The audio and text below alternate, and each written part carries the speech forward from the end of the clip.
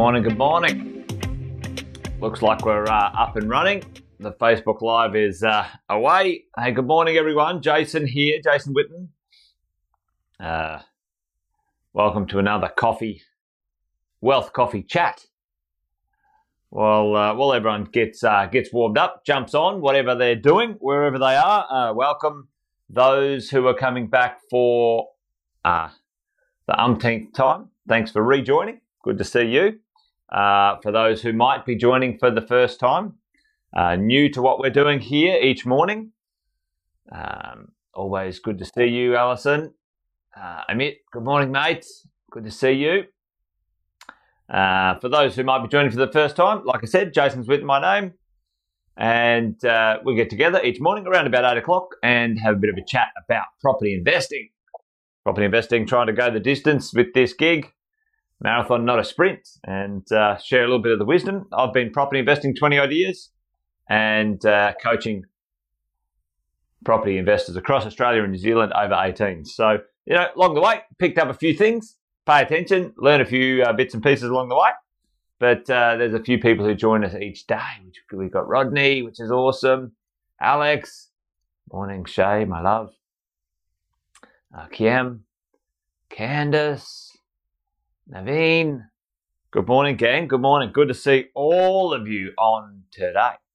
Hey, listen, I had a question the other day, which was super cool, which was a good question. It was from Roscoe. Roscoe, if you're listening in, thanks for the question, mate. Roscoe Patterson. Roscoe said, well, why the bloody hell is this property market booming, exploding, when immigration has dropped through the floor? Immigration is low. Like there's hardly anyone coming into the country. There we go. Sineth, good morning.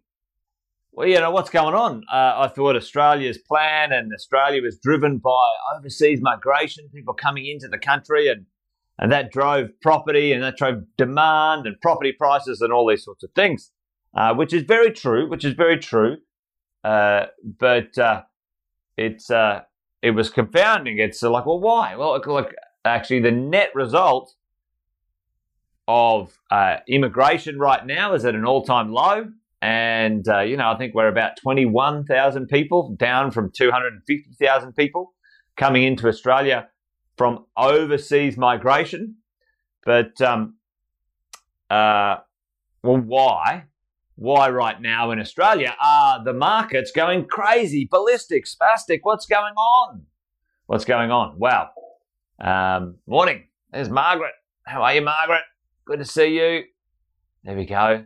What's going on?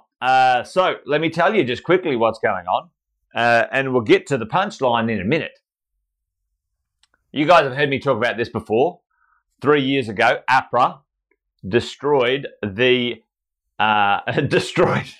with terrible lending ideas, destroyed the momentum of the market when it comes to construction of new real estate. New real estate needs investors to buy properties off the plan, to believe in a building, a future, an idea that drives the market, drives the construction market. APRA changed the rules and the lending rules, and then that's literally stopped dead. The investor, pre-construction, which is buying an off-the-plan apartment, an off-the-plan townhouse, buying land in advance. Right now, unregistered land, which is off-the-plan land, is actually a thing again for the first time in a decade. So APRA messed with that. Actually, prior to that, let me go back another 2 years. The marketplace decided, whoever was trying to be clever decided that they didn't want any, they wanted to restrict or even eliminate overseas purchases of residential real estate in Australia. So the Australian governments put very heavy extra costs on top of someone from overseas buying a property in Australia, a foreign investment buyer. So they doubled the stamp duty. They made them pay more money, like ludicrous. So there was this sequence of events, right? We don't want your money here. Go away, foreign buyers. Right? I think that was dumb and stupid. there's better ways to manage some of the risks that the government has or believes it has. Anyway, I won't get into that. I think that's dumb as dog shit. The country needs money. Bring money into the country, manage it properly. All right. Anyway, I'm not gonna talk politics today. Right. The government said, all right, well, go away, foreign buyers. We don't need your kind here, which was dumb and stupid, right? Then after that, one or 2 years later, that affected the construction, the production of residential real estate in Australia. It affected it significantly, especially in places like Sydney. It really affected it badly. So then what happened is like, oh, here's an idea. Let's have a finance investigation. APRA, get onto it. And you know what they did? They found this shits me. They found the banks had caused all these problems, and then you know what they said? What we're going to do is we're going to target mortgage brokers because they're the problem. No, they friggin' weren't. The banks were the problem. The banks broke the law, and then they decided they were going to take the trail books off the mortgage brokers. What a bloody bunch of turkeys. Anyway, I'm getting distracted this morning. This is my Friday rant. So, really smart moves, not, right? Construction and approvals and finance started to decline. It was a 4 or 5 year journey downwards when it came to the Australian residential construction supply. Boom, along comes COVID. Skids on everywhere. And it was kind of the nail in the coffin for our residential construction supply, gang. It wasn't the cause of it. It was the last straw. It was the last straw on the camel's back. So supply is decimated, absolutely poleaxed. And Roscoe was like, well, hang on, come on. What's going on here? Yeah, sure, we're not building as many houses, but nobody's coming here. Everyone's been told to stay away. We can't have anyone come into Australia. No foreign people are buying, the finance is down, and now we don't have immigration from overseas. This doesn't compute. And on the surface, that makes sense to ask that question, Roscoe.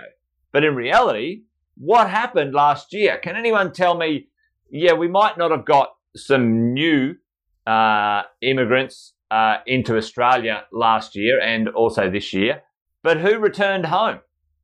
Australian residents. Over 600,000 of them, team.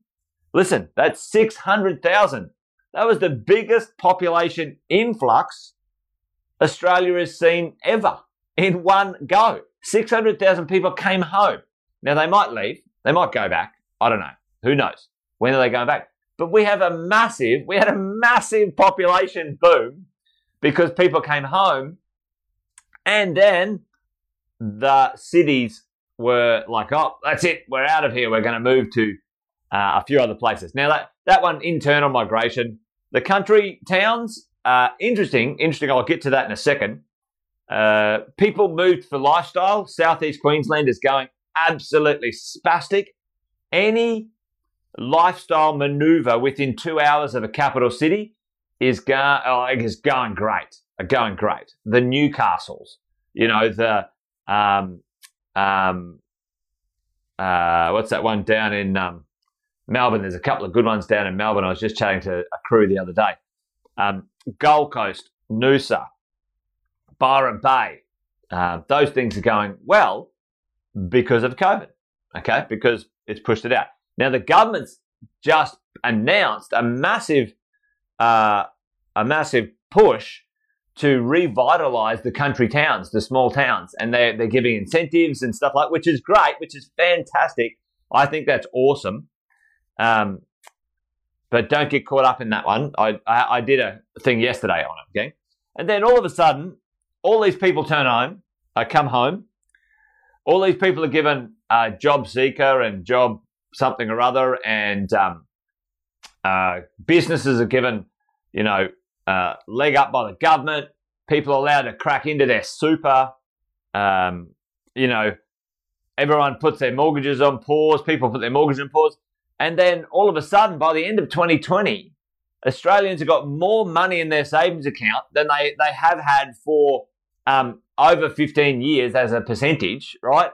And the interest rates are cheaper than they have ever been in history, and a whole bunch of millennials that weren't interested, that just were not interested in working for the man, buying a stupid expensive property at a 7% interest rate for the last decade, are now in their 30s going, shit, it's bloody cheap. I better buy a house. So we've had this mad perfect storm. And for us as property investors, if you've got properties, you're going to benefit from it. So Roscoe, that one was for you today, mate. But it was a great question, because it's always good to ask, hang on, I don't understand what's behind this stuff driving things forward when it comes to property investing, because, often the devil is in the detail. There's big overarching ideas that often are universal and continuous as we move forward, but how those the details of how they're applied or how they're affecting the market often can change depending on what's going on. So anyway, there you go. I'm not a fan of the government messing with and then the government gave away money like drunken sailors to the first home buyers, $50,000, $60,000 of cash in some circumstances, depending on the national government, the state governments, and the stamp duty concessions. It's an absolute perfect storm. So, at the end of the day, we as property investors have got to take advantage of it, whether it's going crazy, whether it's flat, or even opportunistic when it comes to maybe buying discounts. And so understanding the market, understanding what might be pushing and going on gives you an opportunity to make reasonably good decisions, I say. So, at the end of the day, there you go. That one's for you, Roscoe. Hopefully that made sense and maybe tweaked a few things for everybody here. A lot of people came home, and I think the Australian property market is certainly in for a decent bit of momentum in a positive way for the next at least 12 months to 36 months. That's my call. So take advantage while you can. Don't sit on the sidelines. And if you need some help to safely enter that marketplace, don't get caught up in going to country towns just because there's a little bit of boost going on right now. I talked about that yesterday. Now's a great time to be what's called positional buying in your portfolio. So, all right, gang, that's it. Friday is my bit of a ranty day. So hopefully you're all awesome and well. Thanks for joining me, gang. Great to see all of you guys on today. Join me again Monday next week, 8 o'clock, for a quick coffee and a chat. Have an awesome weekend, and there you go. As you go, is Bundy one of those regionals I talked about? Yeah, Bundaberg, Margaret. Listen, it's certainly not an economic centre of the regionals. I wouldn't be rushing to Bundy, And this is it. It's interesting, and I'm glad you brought it up, Margaret, because you got to do this thing in like in life, I think. But compared to what? So Margaret says, all right, is Bundy one of those places, or is Bundy a good place to buy or avoid or whatever? And then, well, it's kind of like it's a one dimension. That's one dimension of the question. So what are we comparing it to? Is Bundaberg better than a country town, like a super small country town? Yes, it's better than a town with 150 people, because Bundaberg has got, 20,000 people. But compare Bundaberg to, let's say, Ipswich or Caboolture in Queensland, where there's, 500,000 people in that LGA close to Brisbane. And if you can buy a property, close to the same numbers in a better economic area, then that's the compared to what, So, but gang, if you're thinking about things, or you're thinking, how do I weave in my strategy and my structure, and what do I do? Then make sure you reach out to your coach and ask them and get it refined for your strategy and your purchasing activity. So, all right, gang, that's it. I'm done. Friday, awesome day. Enjoy the rest of your weekend. That's it. Signing off. Absolutely. Thank you, Margaret. Good to see you and the rest of you. Thanks for joining. And yeah, join me on Monday. See you then, gang. Have an awesome weekend. Bye-bye.